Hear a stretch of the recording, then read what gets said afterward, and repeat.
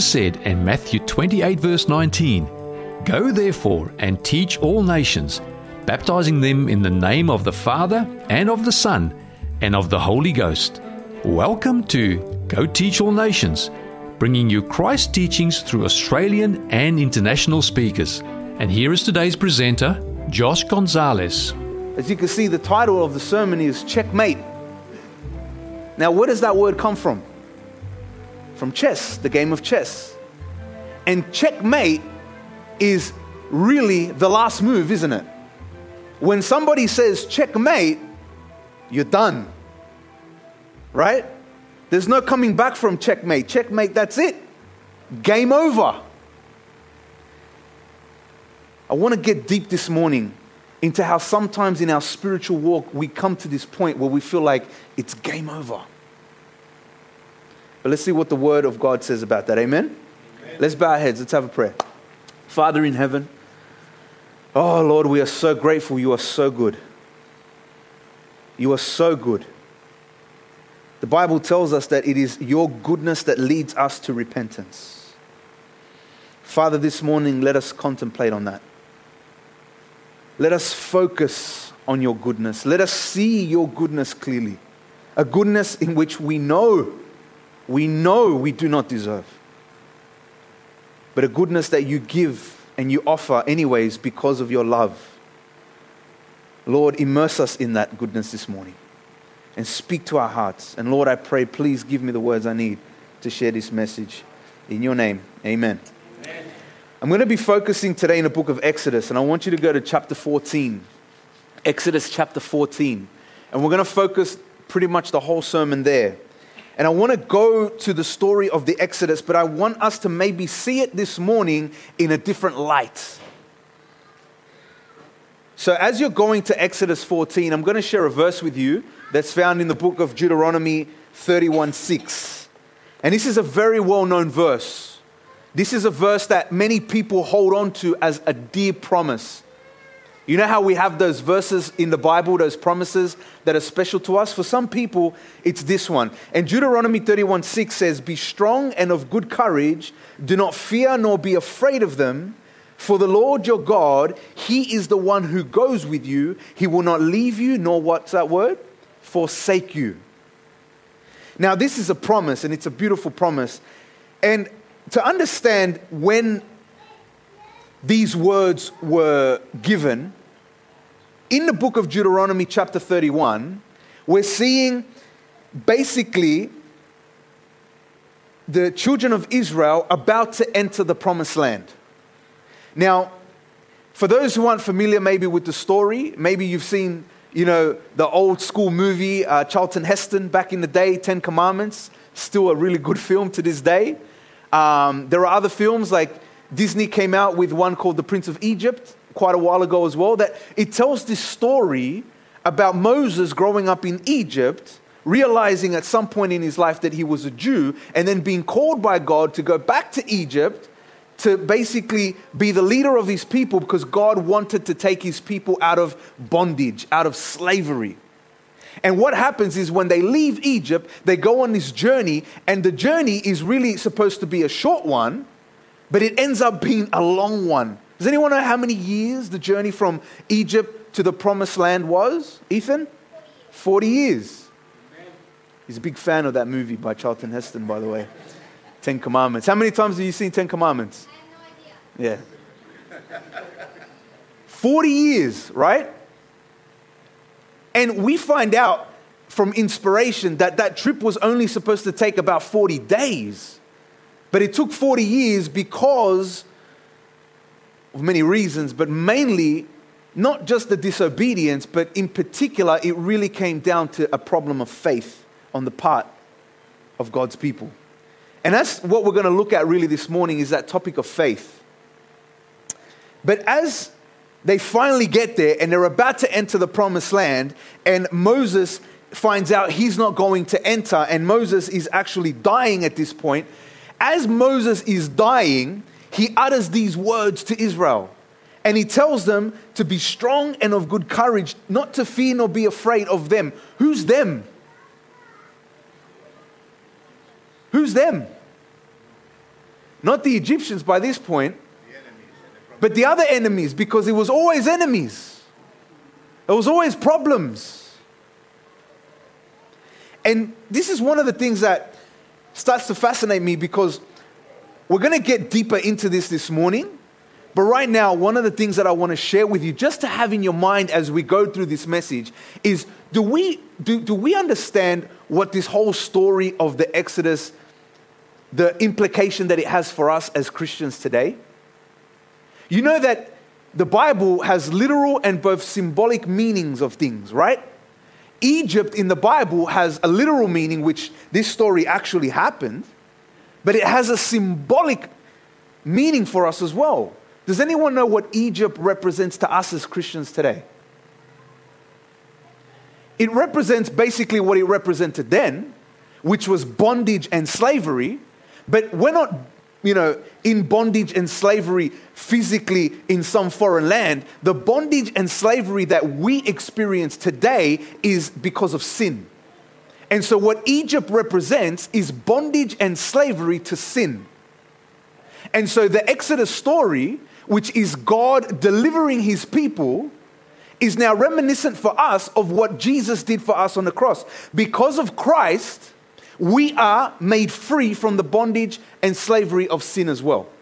So I want you to keep that in your mind as we are going through this story today. Because when we look at the Exodus, sometimes we don't look at these stories with that in mind. We just look at it with regards to what's actually happening. And so let's look at the literal and the symbolic lessons for us in that story today. All right, so here we have that verse. And in that verse, we see that Moses was telling the children of God. He was basically saying something to them.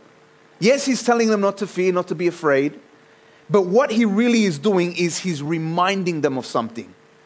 What he's reminding them of is that God is with them. He is the one who goes with you. He will not leave you nor forsake you. Now let's answer this question honestly. Did Israel deserve God to be with them? Did Israel deserve God to not leave nor forsake them? They didn't. Just like we don't deserve what Jesus has done for us and the promises that we have today as seeds of Abraham. We are what's called spiritual Israel today. And so all the promises that were given to literal Israel back then apply to us today as a spiritual Israel. Because Paul said, those who are in Christ are also seeds of Abraham. But just like they didn't deserve it, we don't deserve it either. Does that stop God? Has God ever been stopped by the fact that you don't deserve his love, his mercy, his grace? And so, besides the reality of the sinfulness of Israel, etc., right? Moses is reminding them God is with you. God is with you. Again, what's the sermon title this morning? Checkmate. Okay, let's go to Exodus 14. It's a story some of you may be familiar with, but it's such a powerful story. And again, remember two things. One, remember the title, Checkmate, and what the word checkmate implies. And two, remember that we want to try to see this story today, not so much in its literal sense, but in its symbolic sense. Where Egypt represents what? It represents bondage and slavery to sin. Okay, let's go to Exodus 14. Starting at the start, it says, Now the Lord spoke to Moses, saying, Speak to the children of Israel, that they turn and camp before Pi Hahiroth, between Migdol and the sea, opposite Baal Zephon. You shall camp before it by the sea. So what's happening in Exodus 14? In Exodus, Moses has already gone to Egypt, right? Moses has asked very nicely, Pharaoh, let my people go. Pharaoh turned around and said, nah, not happening. Moses said, all right, I'll come back. Moses comes back and he says, hey, God is the one who's sending me, and he's telling you, let his people go. And the Pharaoh starts to get a little bit like, because Pharaoh, they believed that they were God. They were the sovereign power. And so in that story, as we've probably read it, we understand that Pharaoh keeps saying no, to the point then God has to start saying, do it or else this is going to happen. And Pharaoh still said no, and then a bunch of plagues happened. Finally, the worst one happened where Pharaoh's son ended up dying, and as a result, Pharaoh said, all right, you can go. And now Israel finds himself in the wilderness after having fled Egypt. So this whole thing of Egypt is still fresh in their minds. They've literally just left, and they find themselves in this location. Verse 3 says this, for Pharaoh will say, right? So remember, we just read that God spoke to Moses, and God told Moses, go and tell the people to camp in this place. And as God's speaking to Moses, he says this to him, for Pharaoh will say of the children of Israel, they are bewildered by the land, the wilderness has closed them in, then I will harden Pharaoh's heart so that he will pursue them, and I will gain honor over Pharaoh and over all his army, that the Egyptians may know that I am the Lord. And they did so. This verse 4 has troubled me a little bit. I wanted to understand what this meant. The fact that God said that he hardened Pharaoh's heart. Does that imply that Pharaoh had nothing to do with what's going down and what he's involved in and what he's doing? Does that mean that God somehow is the one that made this happen? And so ultimately then Pharaoh is kind of like an innocent guy because it wasn't his fault. God made him do it. Is that what's happening here? It's not, because what we find out, and I went to the Spirit of Prophecy as well to get a good understanding of this, is what happens is that Pharaoh's heart, even though the Bible says, and God was saying, I hardened Pharaoh's heart, God did harden Pharaoh's heart, but he didn't do it in the sense where he just kind of pointed at Pharaoh and then all of a sudden Pharaoh became hardened. It was all of the choices that Pharaoh had made. And they were choices based on what God had done and said, right? But then Pharaoh decided to continuously say no to God.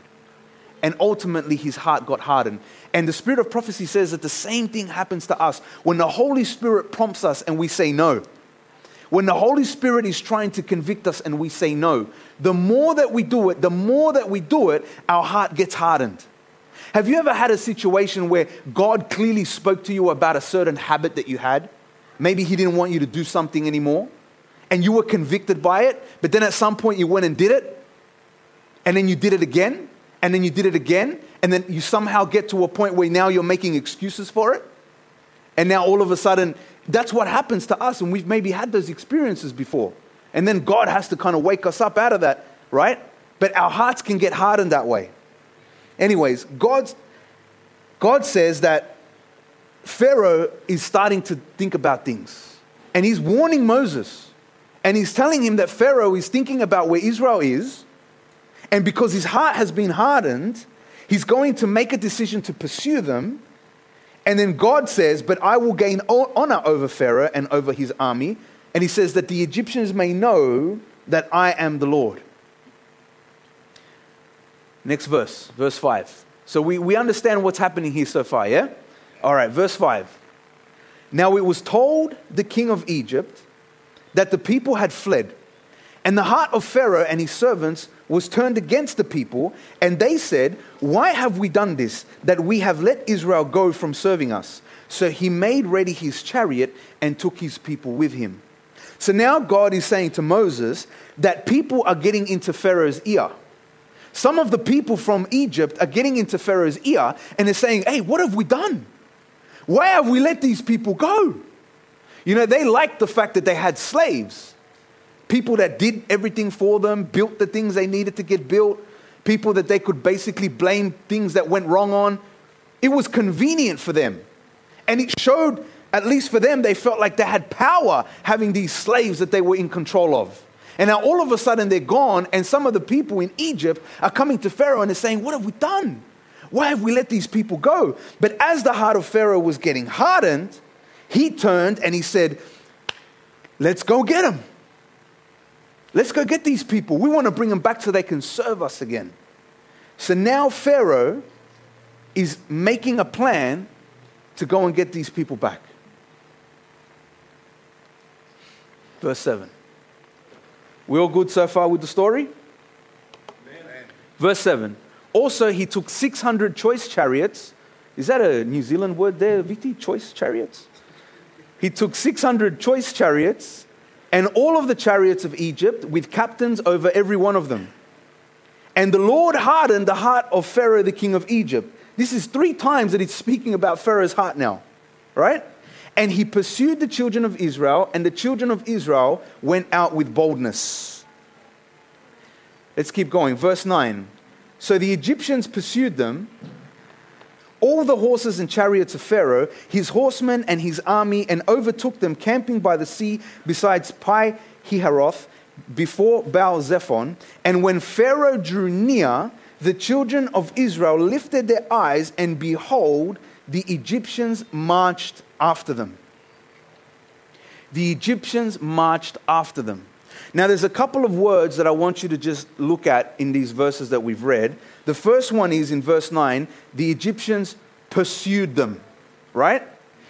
The Egyptians pursued them. And then it says that as the children of Israel lifted their eyes and saw, they saw that the Egyptians were now coming after them. I don't know if you've ever been in a situation in your life where someone is after you. It is not a nice feeling, especially when you're outnumbered. I've been in that situation where people were trying to kill me. All right? It is not a nice feeling. The Egyptians are there, the Israelites are there, and so far things have been going pretty well. They've been freed. They've seen miracles happen.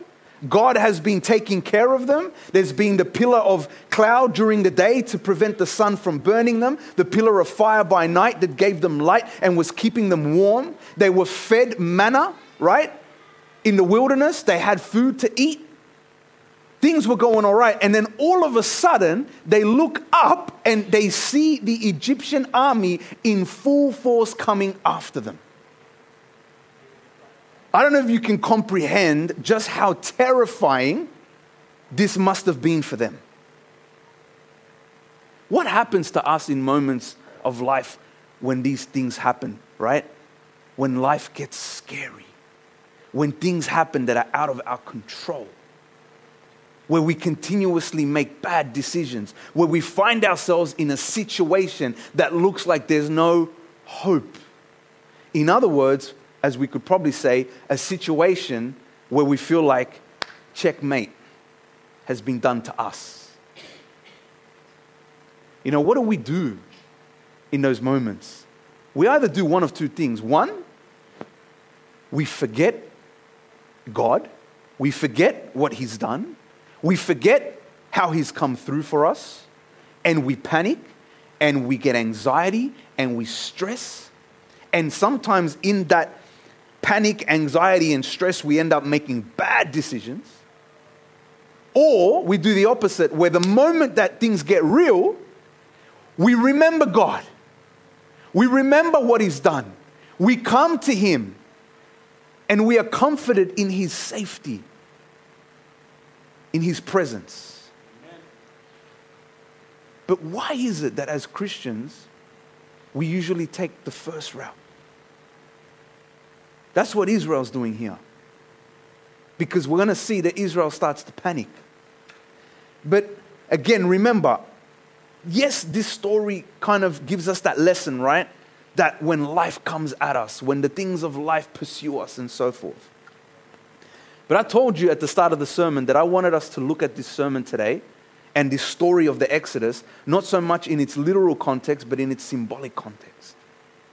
Because remember, Egypt represented what?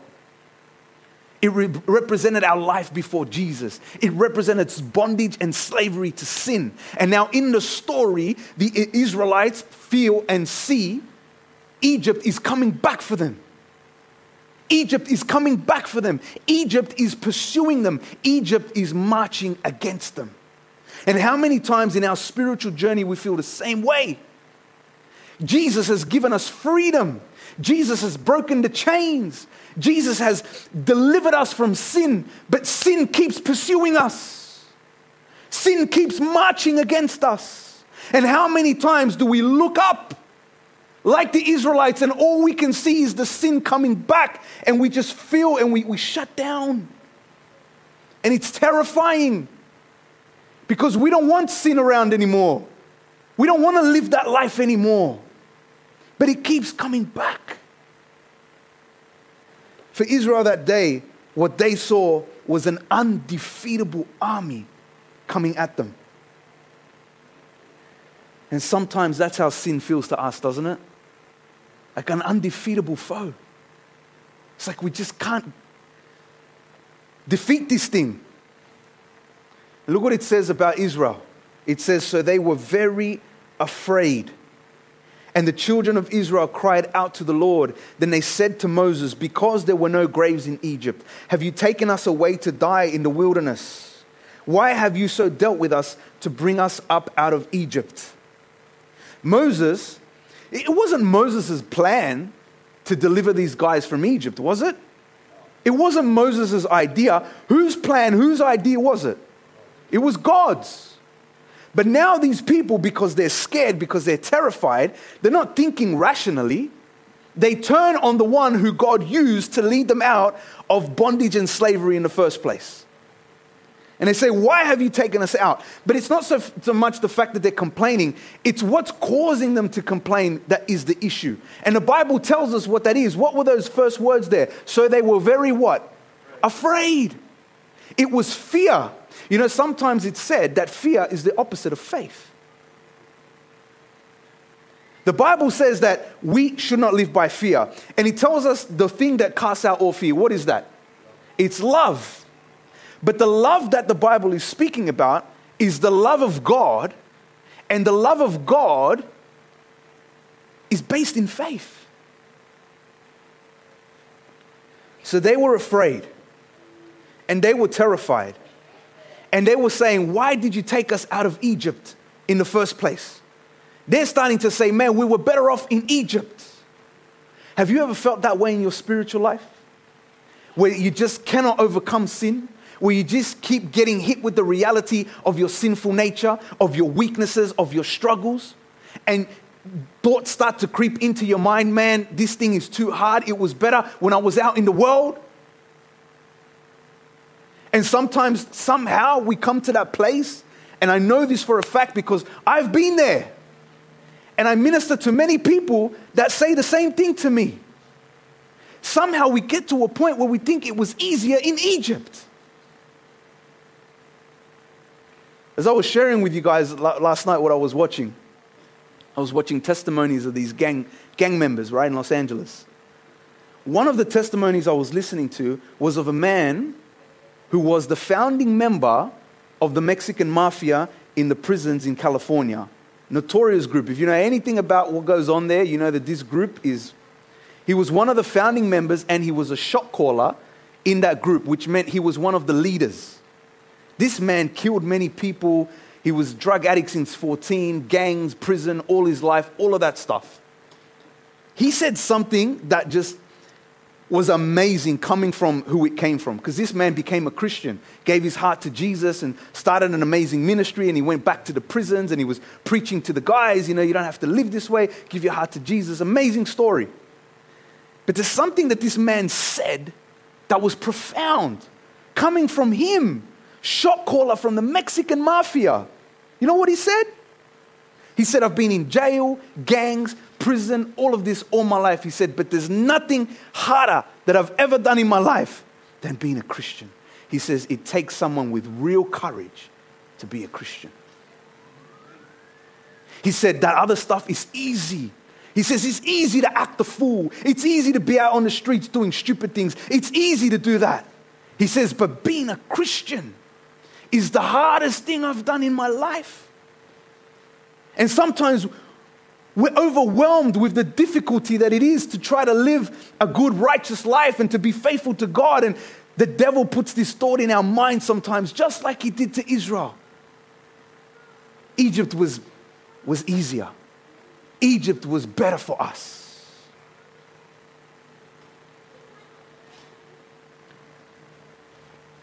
And they go on and they say, is this not the word we told you in Egypt, saying, let us alone that we may serve the Egyptians?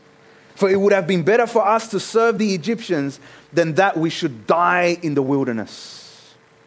Look at what they're saying. There's something profound that's happening here. I've shared this statement before, and I'll share it many times again. You're going to see that I'm going to repeat a lot of things. I don't know how long I'm going to be the pastor here, right? I hope it's a long time.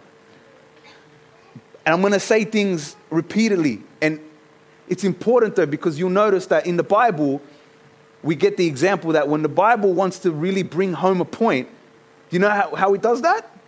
It repeats. It needs to get stuck in here. There's something that's happening to the Israelites when they see the Egyptians that happens to us as well. When we see Egypt coming back for us.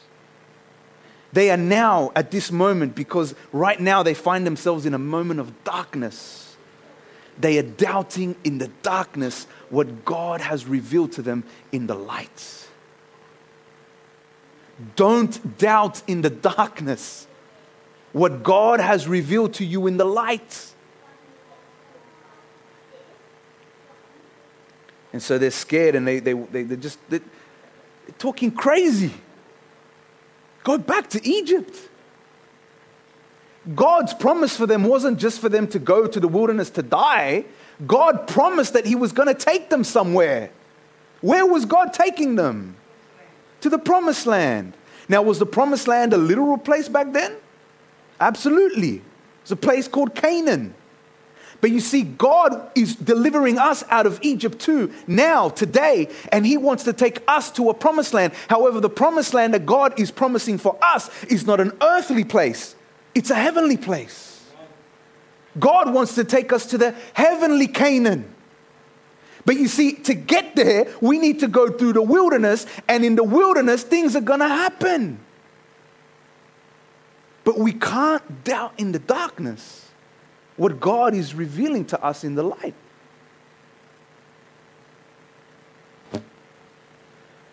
The Bible goes on to say, and Moses said to the people, look at the first things Moses says to them. The first thing he says to them is what? Do not be afraid. Do not be afraid. He says, stand still and see the salvation of the Lord, which He will accomplish for you today. For the Egyptians, look what he says, this guy's very confident right now. Look what he says. He says, for the Egyptians whom you see today, you shall see again no more forever.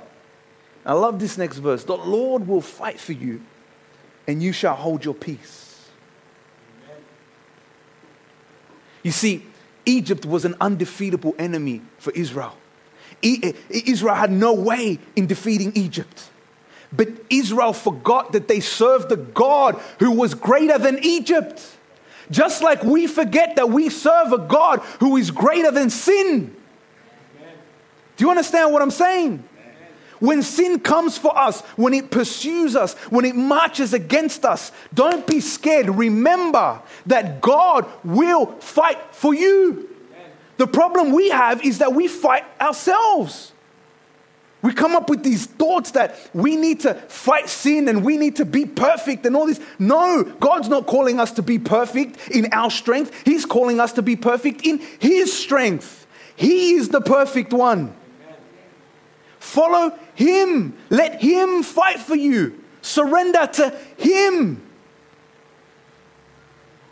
You see, when I look at sin and the way sin pursues me, because it doesn't leave me alone.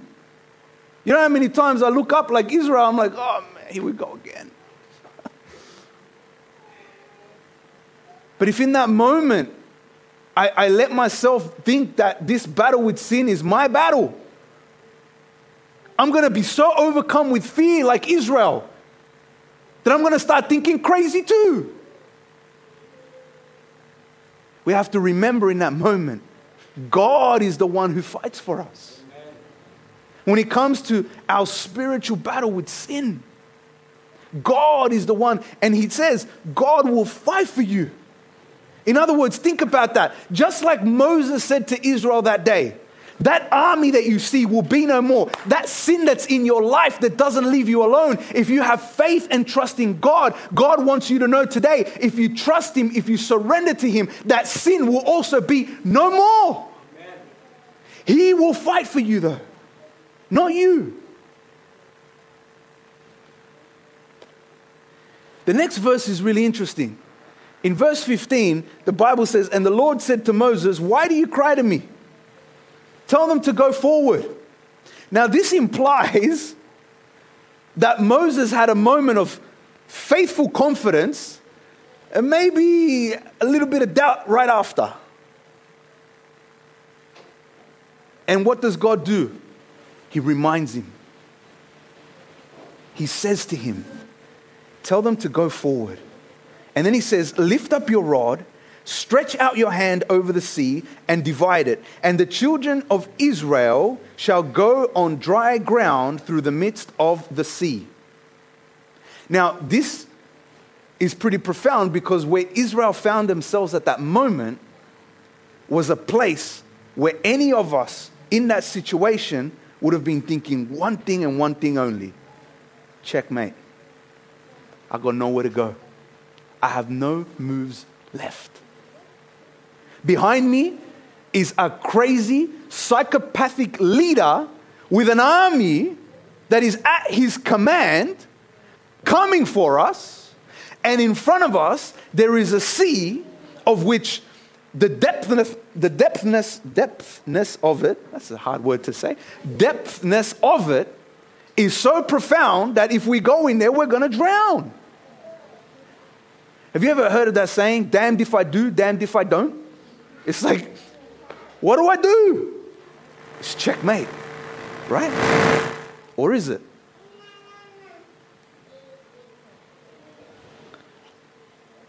We see Moses here must have said something to God, and Moses probably turned around and said, "All right, God, I trust you. I know you're going to come through, but please, you got to do something now because these people are going crazy." God's like, "All right, go and do this. Lift up your rod. Stretch out your hand over the sea and divide it." And so God tells Moses to do this. He doesn't do it just yet, but he tells him that this is what he needs to do. In verse 17, the Bible says, "And I indeed," God continuing says, "I will harden the hearts of the Egyptians, and they shall follow them. So I will gain honor over Pharaoh and over all his army, his chariots and his horsemen." And look what it says next. Verse 18, "Then the Egyptians shall know that I am the Lord when I have gained honor for myself over Pharaoh, his chariots and his horsemen." And the angel of God who went before the camp of Israel moved and went behind them, and the pillar of cloud went from before them and stood behind them. And it says in verse 20, "So it came between the camp of the Egyptians and the camp of Israel. Thus it was a cloud and darkness to the one, and it gave light by night to the other, so that the one did not come near the other all that night." Do you guys know what's happening here? Who's the angel of the Lord? That's a sermon for another time. But the Bible says, and this one for me is crazy. Look at verse 18 again. God's speaking to Moses, and he says, "All right, you're going to go out, you're going to lift, the rod, you're going to stretch your hand," and he tells him the sea is going to be divided. You're going to walk through it.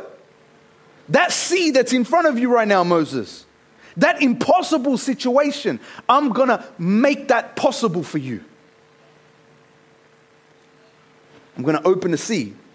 Now, that in and of itself is a crazy thing, right? You know that there are people that look at us Christians as nut jobs?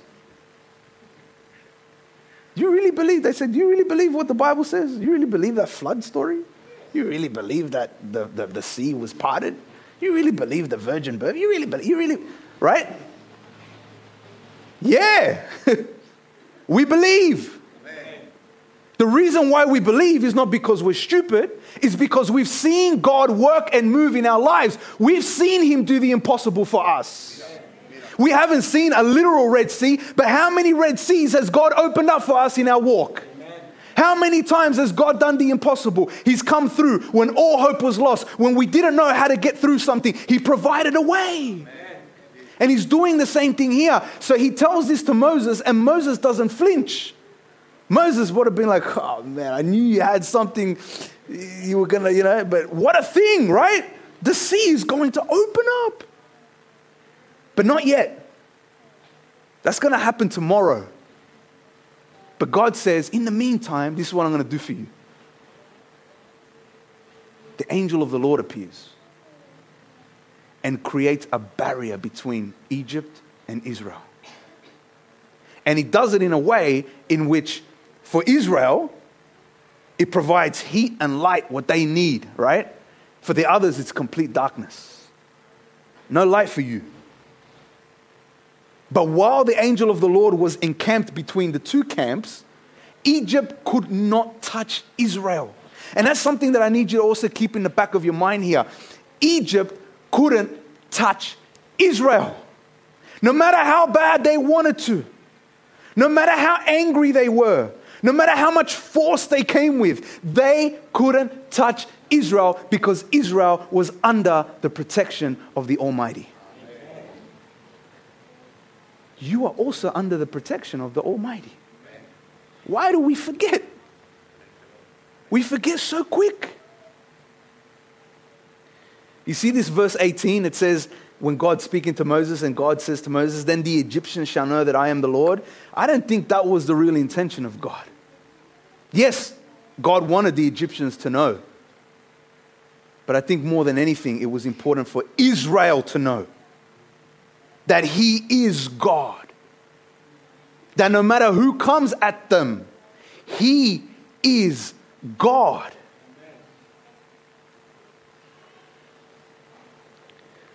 All right, we're going to wrap up in a second.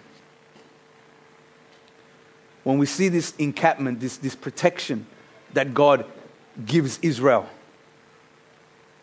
you know, sometimes we're so quick to miss the things God's doing in our lives. We're so focused on the enemy that's approaching. We're so focused on the enemy that's pursuing us. We don't stop to see the way God is blocking and putting up protections and making things happen.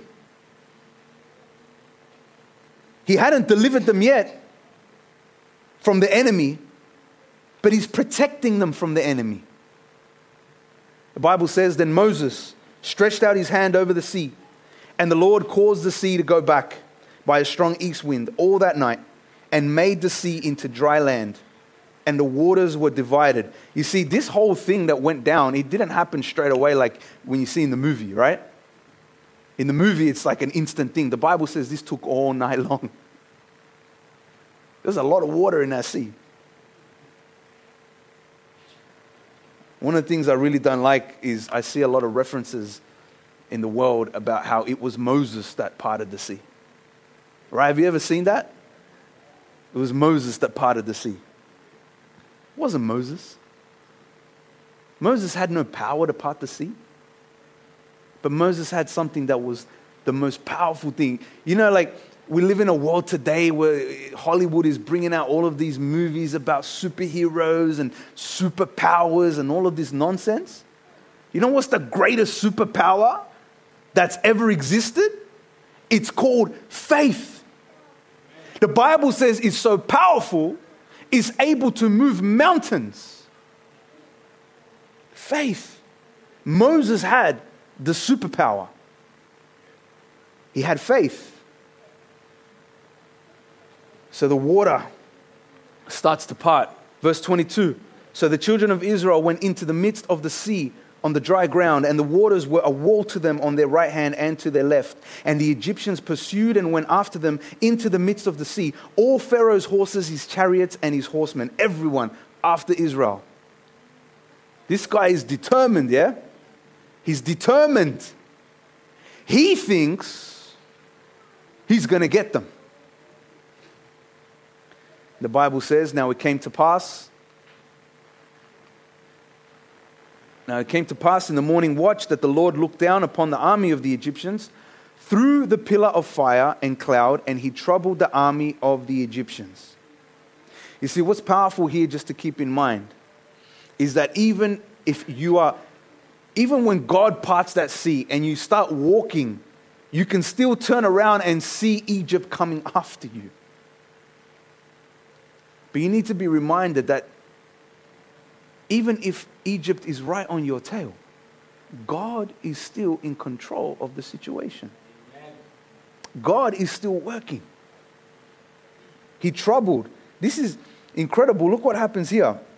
It came to pass in the morning watch, the Lord looked down upon the army of the Egyptians to the pillar of fire and cloud, and He troubled the army of the Egyptians. And the Bible says, and He took off their chariot wheels so that they drove them with difficulty. I can't imagine someone trying to drive a chariot with no wheels. Right? What I see happening here, and sometimes we miss this. We miss this. This is God acting in mercy towards the Egyptians. I don't know if you can see this. He's acting in mercy. He's making things happen to get them to reason. If by this point, like how crazy, right? He's so just fixated on getting these people that he's not even stopping to has this guy ever seen a sea part? The sea has parted and God's people are walking through it. Surely that would have been enough to say, man, I'm not going in there. Right? Like how dumb would you be to be like, hey, let's go after them. Look what's happening right in front of our eyes. But this guy's like, nah, let's go. And then God's like, all right. So he does something else. He starts to mess with their chariots, starts breaking apart their wheels and so forth. And these stubborn people continue on. God was giving them a chance to back off. You see that? And it's crazy because I've really analyzed the gospel stories, especially the ones with the Pharisees, right? And the Pharisees are the bad guys. They're always portrayed as the bad guys. But if you look closely, and we're going to go through some of those stories over time, you can see Jesus also extending his mercy to them. You know, like when the woman was caught in an act of adultery, and he was dialoguing with them. He said, he who is without sin, pick up the... He was giving them an opportunity to go away. But their stubbornness.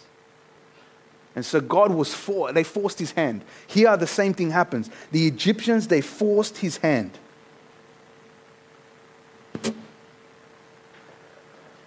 Verse 26, and the Lord said to Moses, stretch out your hand over the sea, that the waters may come back on the Egyptians, on their chariots and on their horsemen. And Moses stretched out his hand over the sea, and when the morning appeared, the sea returned to its full depth, while the Egyptians were fleeing into it. So the Lord overthrew the Egyptians in the midst of the sea. Then the waters returned and covered the chariots, the horsemen, and all of the army of Pharaoh that came into the sea after them. Not so much as one of them remained.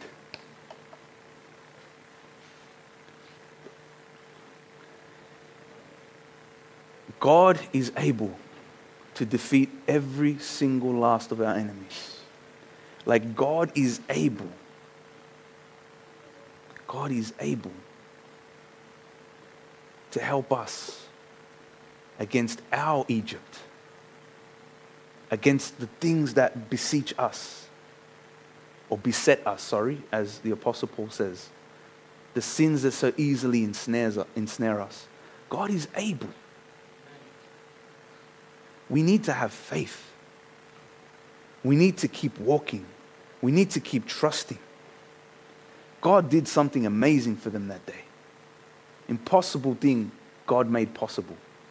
When it seemed like it was checkmate, we find out it wasn't.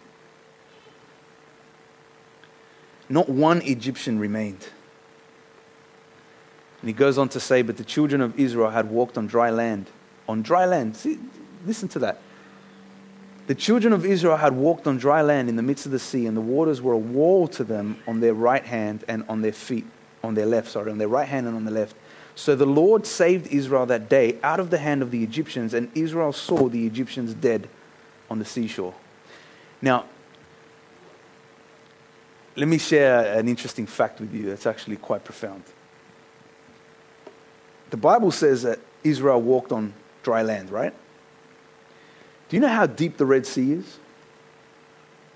There are parts of the Red Sea that they say are between 3,000 to 5,000 feet plus depth. That's over 1,000. That's more than that's kilometers. That's very deep. Very deep. But some interesting information you can find if you do a little bit of digging. As you can see that on your screen. This is what the majority, now not everybody, because there's, when it comes to all of these biblical things, there's always people that have different opinions and so forth, but the majority of scholars agree that this is the route that was taken that day or that week or however long this thing took by the Israelites from Egypt through down where they ended up at Mount Sinai, right?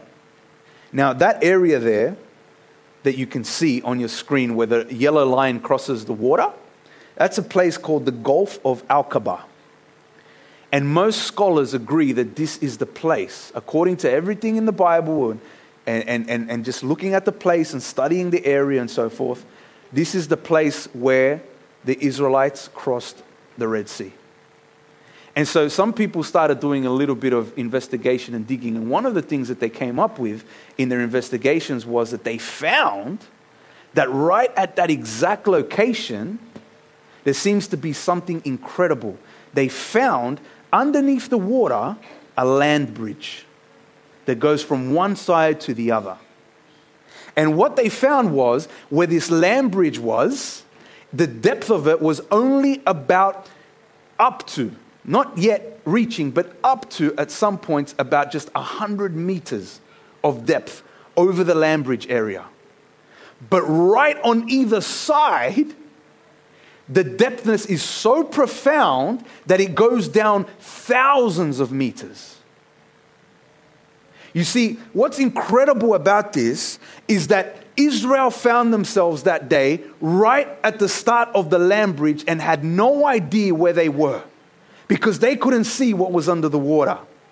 But God had led them to that place. And while they were there, they saw the enemy approaching and they were scared and they started to doubt.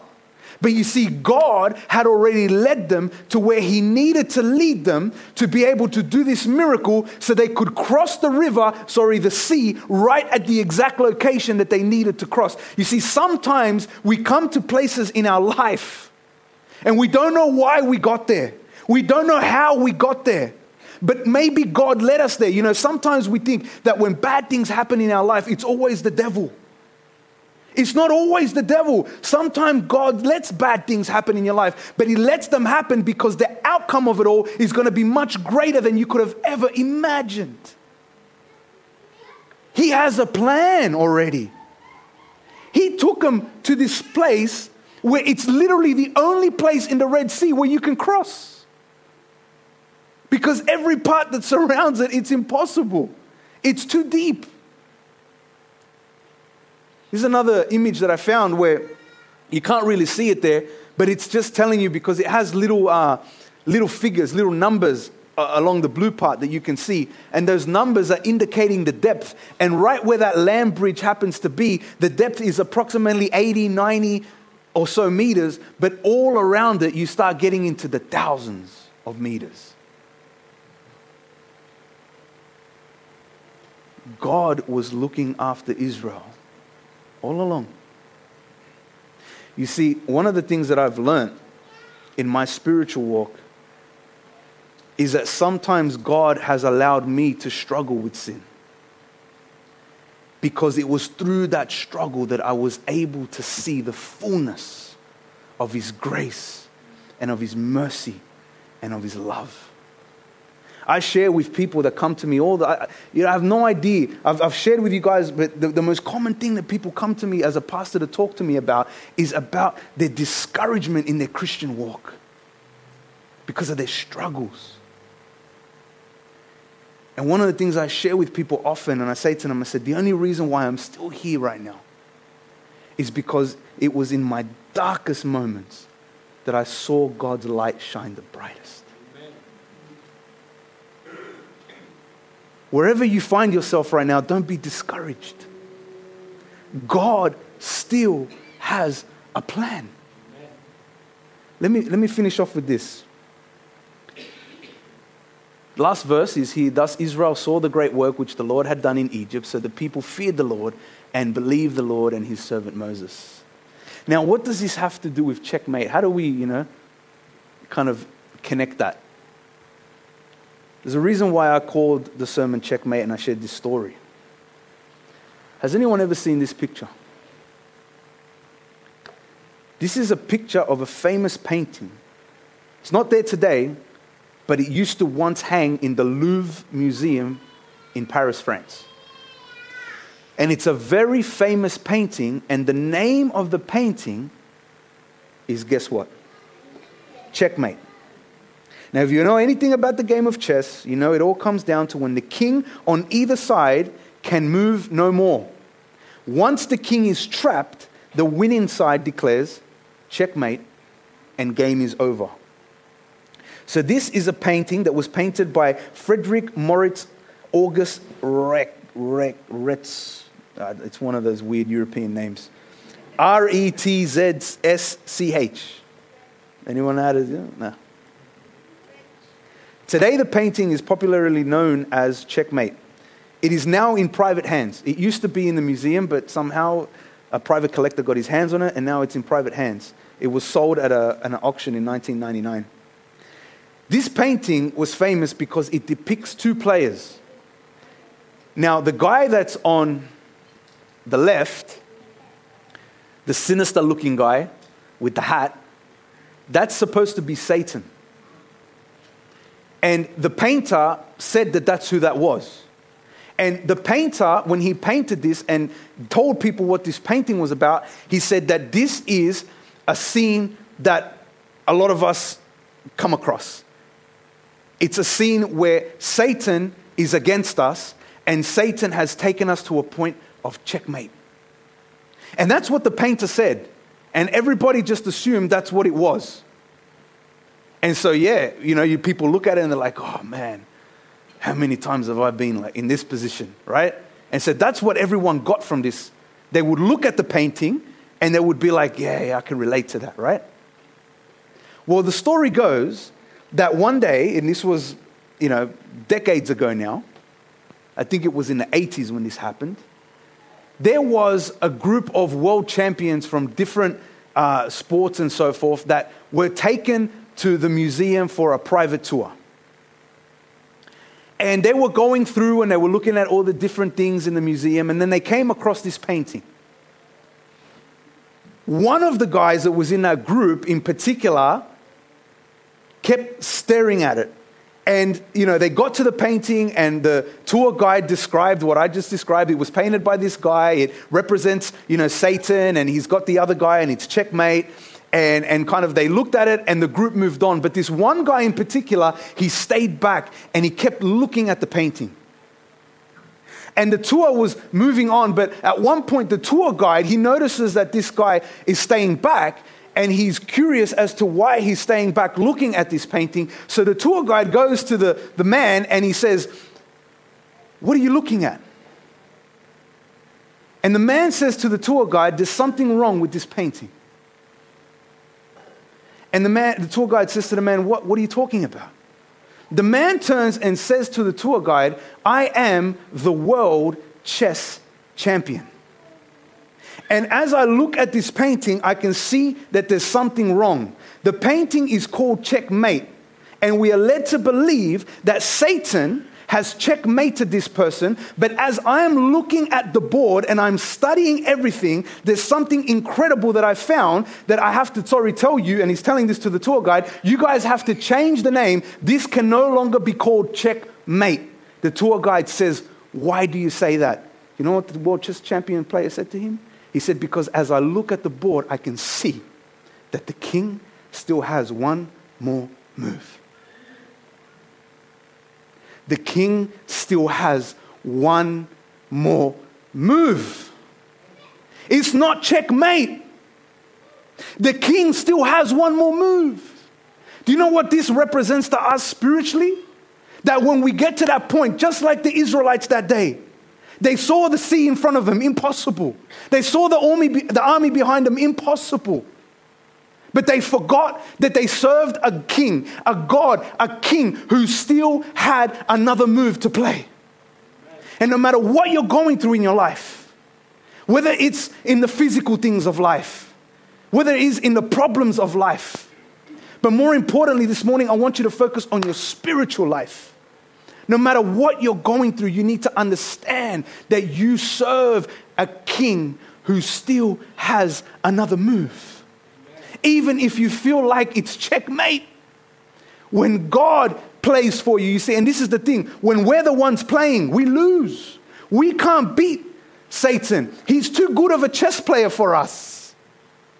But when we step out of the seat and God steps in, He defeats the enemy. Have you ever played chess before and not been very good? I have. I'm not very good at chess. But I've played chess before, and there have been times where I've been so cocky, where I thought I've won. And I make a move and I say, checkmate. And I'm like, I won, I'm happy. And then that other person turns around and just, I'm like, oh,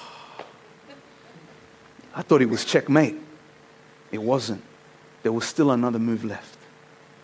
Whatever's going on in life, whatever we go through, we cannot forget who we serve. We cannot forget who is with us. We cannot forget who is the one leading us and who is the one that promised us. Remember, He promised to get us to the promised land. And that's why in Philippians 1:6 we're reminded that He who has begun the good work in us, He will complete it. He will finish the work. We can't. Stop trying to finish the work. Stop trying to do that. Start following Jesus. Start surrendering your heart to Jesus. Give it to Jesus. Amen. Let Him take over and let Him get you to the promised land. Amen? Amen. Father in heaven, Lord, what can we say to you, God? What can we say to you? You are so good, Lord. Lord, forgive us. We are so quick to forget who you are. We're so quick to forget what you can do. We're so quick to forget that you are with us. Lord, we struggle sometimes with the fact that you're with us because we know how sinful we are. We're so unfaithful to you, Lord. And so sometimes maybe that's what causes us to feel like you've abandoned us. But your word continues to remind us that you are with us. That's why Moses told Israel those words. He wanted to remind them that the Lord your God, He is with you. And Lord, this morning we thank you for reminding us again. Lord, you know the things that we struggle with. You know the armies, the Egyptian armies that we battle with every day, Lord. But Father, Lord, let us come to you. Let us have faith in you. Give us that faith of Moses that was able to turn around that day and say, that Egyptian army that's coming at us today, tomorrow there will be no more. Because of God. Lord, we need you and we just thank you. We ask for all of this in your name. Amen.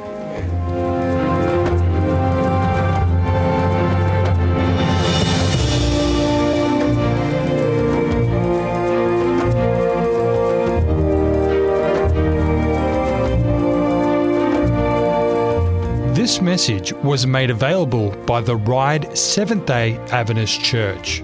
For more resources like this, visit their YouTube page, 3am Ryde Seventh-day Adventist Church.